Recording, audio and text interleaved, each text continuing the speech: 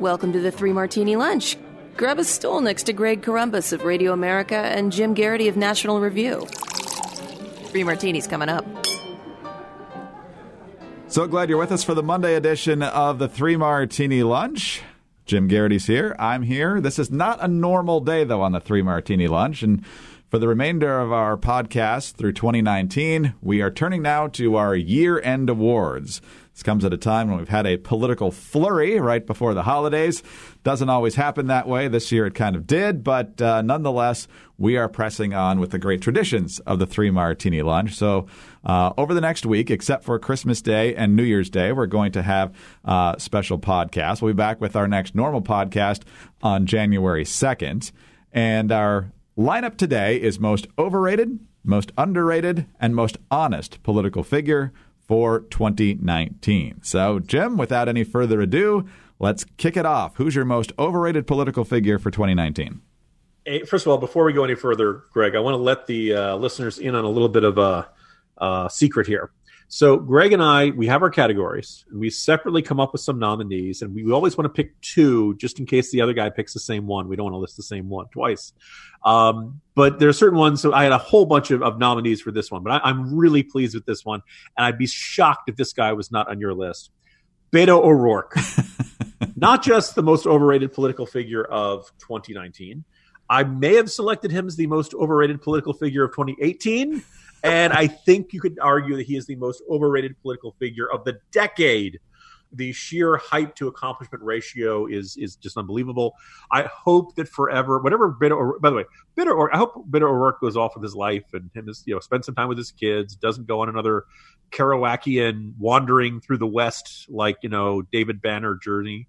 That he actually, lives a happy life. But having said that, he will forever be remembered for that Vanity Fair cover. I was born to do this. Jumping on the counters, all these other, silly things. I was unimpressed with this guy from the first time I read about him in January 2018.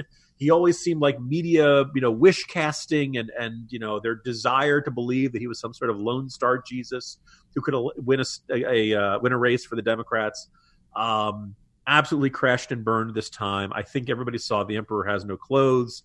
That he was actually kind of there's not only was he not this inspiring figure, I think he came across as this shallow and juvenile figure who hadn't really thought through his positions and really had kind of coasted on a bunch of charisma and all of that, and basically being the blank slate that other people could project their desires onto. Goodbye, Beto O'Rourke. I will not miss you. And I think you are ranking as one of the most astonishing political figures in recent memory. No, I think that's a very, very solid choice. And I did not go back to see who we chose last year, but I'd be shocked if we didn't, given how last year's campaign ended up going for Texas Senate. And Jim, there's a great silver lining here, is that Beto pandered so much during the Democratic primary season that even though the Democrats think they're more competitive now in Texas going forward, he went so far to the left on gun confiscation and so many other things. The odds of him ever being a viable statewide candidate, at least in the near future in Texas, seem very remote. I agree with that. So let's move on to one that might end up being a little bit of a surprise for folks. My choice for most overrated political figure of 2019 is South Bend, Indiana Mayor Pete Buttigieg. There is a number of reasons why Pete Buttigieg is considered to be doing well right now. He's calm, first of all, which is anytime you're looking for a change from a sitting president, you look for a personality difference. He's calm and measured. Trump's not generally all that calm and soft-spoken. And Buttigieg is very articulate. He's an intelligent guy. He was valedictorian, went to Harvard, things that are not helping him with certain demographics inside the Democratic Party, I've noticed. But Pete Buttigieg is 37 years old, which makes him constitutionally eligible. But I'm not sure that if you look at his background, that he's the best choice here. We just found out in the past couple of weeks that he got his first job in 2007. And, Jim, I know you and I are old now, but that doesn't seem very long ago. He's twice been elected mayor of South Bend. But his record at South Bend is something that the mainstream media seems curiously uninterested in. It flared up a little bit when he was having trouble courting African-American voters, and he still is. The main thing we know from his time in South Bend is that he fired the first ever black police chief, and that certainly did not sit well. And one of the issues that we keep hearing from Pete Buttigieg is that he's a moderate. He understands the folks in the middle of the country. He's not a knee-jerk liberal. But over the course of his presidential campaign, we know that he's open to packing the Supreme Court with more justices in order to offset the additions of Neil Gorsuch and Brett Kavanaugh. That doesn't seem too moderate. It's a guy who wants to abolish the Electoral College because twice in this past 20 years it hasn't worked out for the Democrats. He's considered a moderate because he likes the public option, even though that's just the slow roll to single payer. Then there was also this curious story from this year, which, of course, the media didn't want to talk about. And it was an abortionist named Ulrich Klopfer, who apparently lived in Illinois but worked in Indiana. He recently died. And then folks found more than 2,000 jars in his garage of aborted babies. You would think that this Gosnell-like story, since it had ties to Indiana, because the guy operated in South Bend, and, oh, by the way, Buttigieg stuck up for him at times when Indiana Republicans were trying to tighten restrictions around abortion clinics, making them live up to hospital standards and that sort of thing. Buttigieg stood up for Klopfer, was very silent as this played out, and ultimately said he really hopes this story doesn't end up being political. Well, guess what? The media dutifully did their job. And ultimately, this story went away, whereas with any other person with any sort of tie to a political figure, it would have gotten a lot of attention. Ultimately, Jim, I think we have to conclude that Pete Buttigieg, while appealing to a certain percentage of the Democratic electorate, is fascinating to the media, and he gets a lot of attention because he's the first gay candidate for president of the United States, and the media loves candidates that check identity boxes that they haven't before. And so that's a big part of it, and there are other reasons, I'm sure. But when you look at a fairly thin resume, other than where he went to school and where he may have worked in the private sector briefly, we do honor his military service. He did serve in Afghanistan, and that should not be forgotten. But this is a pretty thin resume for a guy who wants to be the chief executive of the United States. You know, Greg, that's a really, really good selection. I would put him on my a strong contender for most overrated of 2020. We'll see how he does. Like the guy, you know, as of this recording, he's looking pretty good in Iowa. I want to give him a little bit of credit for having such a non-traditional profile. Most people couldn't name the mayor of South Bend in any situation. They can name the head coach in South Bend, but that's about it. And that's, so to give him credit, all these other folks ran and really didn't make much of a splash, and he's doing that. So I give him a little bit of credit for that. But that having been said, at some point he's probably going to have a circumstance in which people are asking, where's the beef? And when even Cory Booker, the vegan, is asking where's the beef, then you know you have an issue there. The Battle of the Rhodes Scholars. Here we go. That'll be the first skirmish of 2020. All right, Jim, let's move on to a much more pleasant category, most underrated political figure of 2019. So I'm going to stay in the Democratic presidential primary. One of the joys of journalism, one of the joys of reporting is sometimes, you learn things, sometimes you get surprised, pleasantly surprised.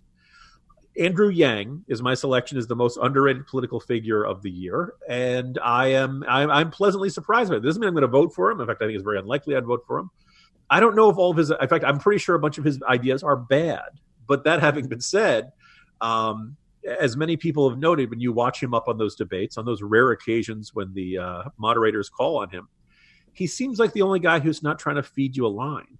He seems like a guy who's been thinking long and hard about issues like automation in the American economy, what it's going to mean for our workforce. He seems like a regular, personable, amiable human being who isn't, who doesn't come across as a whole bunch of canned one-liners or canned focus group, tested groups or something. I think one of my favorite, moments of the year was when he talked about the leadership problems in this country and how we no longer trust our leaders and how they've violated the faith of everyone who put their faith in them and all that. And he used the metaphor of the New York Knicks. Greg, if America is in the same state as the New York Knicks, we are really, really in deep trouble. But his whole conversation about that, you could tell he was a deeply frustrated New York Knicks fan. And the way the ownership and management had not been responsive to the fan base and ignored their complaints and made excuses for bad performances. Yeah, the metaphor did work for the federal government, for business leaders and the media and so many other institutions in American life. So, Andrew Yang, you're a breath of fresh air in this presidential primary cycle. As of now, he qualified for debates that a whole bunch of other better known senators and governors could not qualify for. This is not a guy who anybody was looking for in this cycle, and he's done it the old-fashioned way, bit by bit, grassroots supporter by grassroots supporter. Good for you, Andrew Yang. You're the most underrated political figure of 2019. He's my first choice as well, and I'll get to my runner-up in just a moment. But I think Andrew Yang is definitely the first one to come to mind in this category, and for a lot of the reasons you just stated. This isn't a guy who spent his whole life in politics. People who have worked in government their whole lives don't know necessarily what it's like at the kitchen table level, and a guy who had to come from basically nothing and build up to become a very successful tech executive, has a story to tell on that front as well. And as a result of that, he thinks differently about a lot of different issues than a lot of folks who spend their whole time in government. And that doesn't necessarily mean his ideas are better, but they're different and they're worth hearing. And like you, I'm not a fan of the universal basic income. He likes VAT taxes, for heaven's sake. I want nothing to do with VAT taxes. So yes, it's unlikely that I would vote for him. But like you said, he seems like a normal person. And the fact that the media is arrogantly dismissing him on the debate stage, and the only time they really ever mention him is when they're showing polling results, just shows how entrenched the system is and that it's hard for a guy to break through. Yet he has when it comes to fundraising and getting at least enough support to get on the debate stage. I'll be curious to see what he can do once the voting actually starts. The backup from me is also from the Democratic field. If you had said which 6 or 7 or whatever candidates are left on the debate stage now would be left at the end of the year, there's a couple I would have predicted that would still be there that aren't even running anymore, much less qualifying for the debates, like Kamala Harris and Beto O'Rourke. And then if you had asked me, well, who's going to be gone, who's from Capitol Hill, I would have said Amy Klobuchar probably won't last too long. But Amy Klobuchar is hanging in there. I don't know how well she's going to do. She's putting all her eggs in Iowa.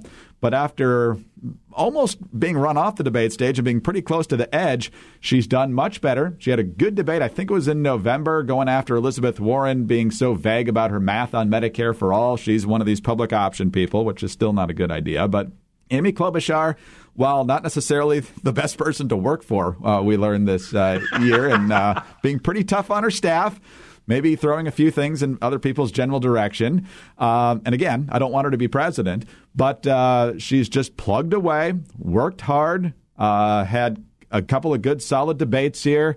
And ultimately, Jim, we talked a couple of weeks ago about if Joe Biden ends up being a one-term guy, if he even gets that far, what kind of vice president would he want? Somebody who's middle of the road, not going to hurt him, and might help him actually in the campaign. A Midwesterner like Amy Klobuchar might be on his short list, not because she's, as you like to say, a whirling dervish of raw political charisma, but because she doesn't embarrass herself, and she's not going to be a woke radical on a lot of things. She's going to be a dyed-in-the-wool liberal on everything, so you don't want her at the highest level of power.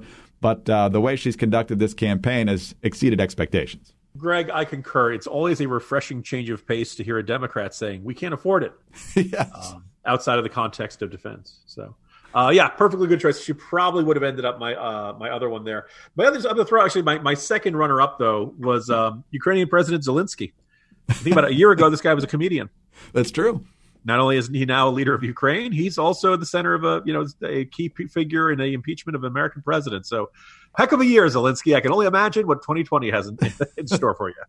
All right, let's move on to our final category. And Jim, I know folks are tired of hearing me saying this now, but the category where the least number of politicians are eligible to win, the most honest political figure of 2019. So I'm going to begin with my runner-up because I don't think we overlap, and I think that it's worth noting. My original guest was my original nominee was going to be the distraught U.S. Special Forces soldier who spoke to Fox News' Jennifer Griffin around the time the U.S. was withdrawing its forces from northern Syria and allowing the Turks to go in against the Kurds. He was absolutely distraught as he watched the Turks attack the Kurdish forces, and he said this is the first time in his life he'd been ashamed of his country. But I thought about it, and besides not knowing his name, he's not really a political figure. That is what it's in the title there. So while I note that, I put a little gold star among that of being a powerful moment in the year's news, I did find a political figure. And I'm going to begin with a question, Greg. How often do you think Utah Senator Mitt Romney votes with the Trump administration's position? Higher than most people on Twitter seem to think. I'm going to guess somewhere in the 90s, since most of it's judicial confirmations. Yeah, it is 79.3%. Oh, okay. So you were a little over, but you are correct. Your instinct for to hear a conservative describe it, he's this never Trump sellout and he's become a liberal. No. Now look, I and a lot of other conservatives have this attitude of, there are a bunch of Trump policies we like, but there's a whole bunch of other stuff the president does that we can't stand. The tweets, the rhetoric, the way he treats other people, the way he always, blames his staff, all that kind of stuff. Now, you look at the voting record, Romney, I think you could say, calls them as he sees them. When he thinks the president is right and when he thinks the Trump administration is right, he votes in their position, in support of them. When he thinks they're wrong, he calls them out. And call me crazy, I think that's what everyone should be doing right now. I don't think we, make the country a better place if we end up being enablers to the president and say that everything he does is hunky-dory and the call was perfect and all that stuff. But I also think that there's no I can't understand, get my head around the people like Jen Rubin's of the world or the Matthew Dowds or Max Boots, who basically renounce everything they ever stood for and become, knee-jerk, resolute, everything the president does is wrong. In a couple of these cases, they previously had called for things like moving the U.S. Embassy to Jerusalem. As soon as Trump did it, it became a bad idea. And I think is a cynical and I think fundamentally unserious way of looking at the world. I think Mitt Romney is the same guy he was a couple of years ago, same guy he was when he ran for president, same guy he was the first time he ran for president. I think he is consistent. I think he calls them as he sees them, whether people like it or not. And that, I think, makes him the most honest political figure of 2019. That is a fascinating choice, and I can't wait for the listener feedback on that one. Yeah, they'll love that one. But you do want political figures, especially your legislators, to call it like you see it. As John Roberts said back in his confirmation hearings, not that he's our favorite Supreme Court justice either, but call the balls and strikes. I think you're doing a good job here. I think you're doing a bad job here. And let the chips fall where they may. Just because you share the same party label does not mean that you have to defend everything everyone else in your party does. And it happens on both sides of the aisle, and it's very annoying, especially for those of us who don't have that instinct.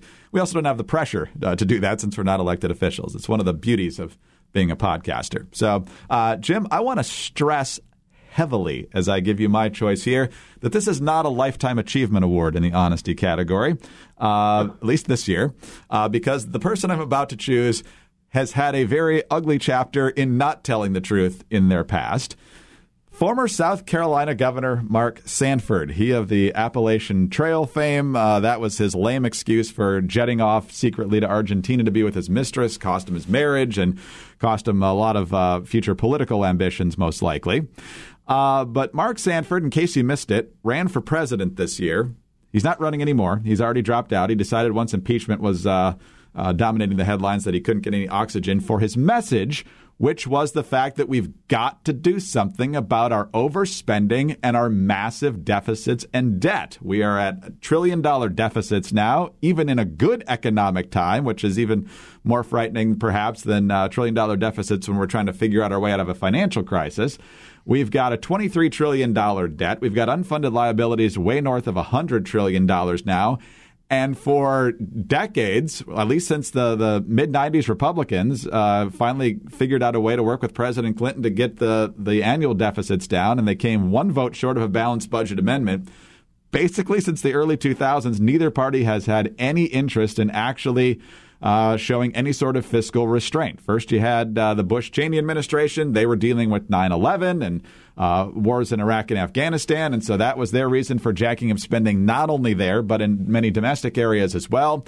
Obama came in, doubled the debt on top of what George W. Bush did. And President Trump, who promised to do quite a bit to reduce the debt, has done virtually nothing. In fact, he's signed every bill that's come his way, these omnibuses and continuing resolutions and so forth. And so at this point, the debt keeps piling up. We've got insolvency for Medicare coming, I think, in 2025, which, by the way, is about 5 years from now, and Social Security not too long after that.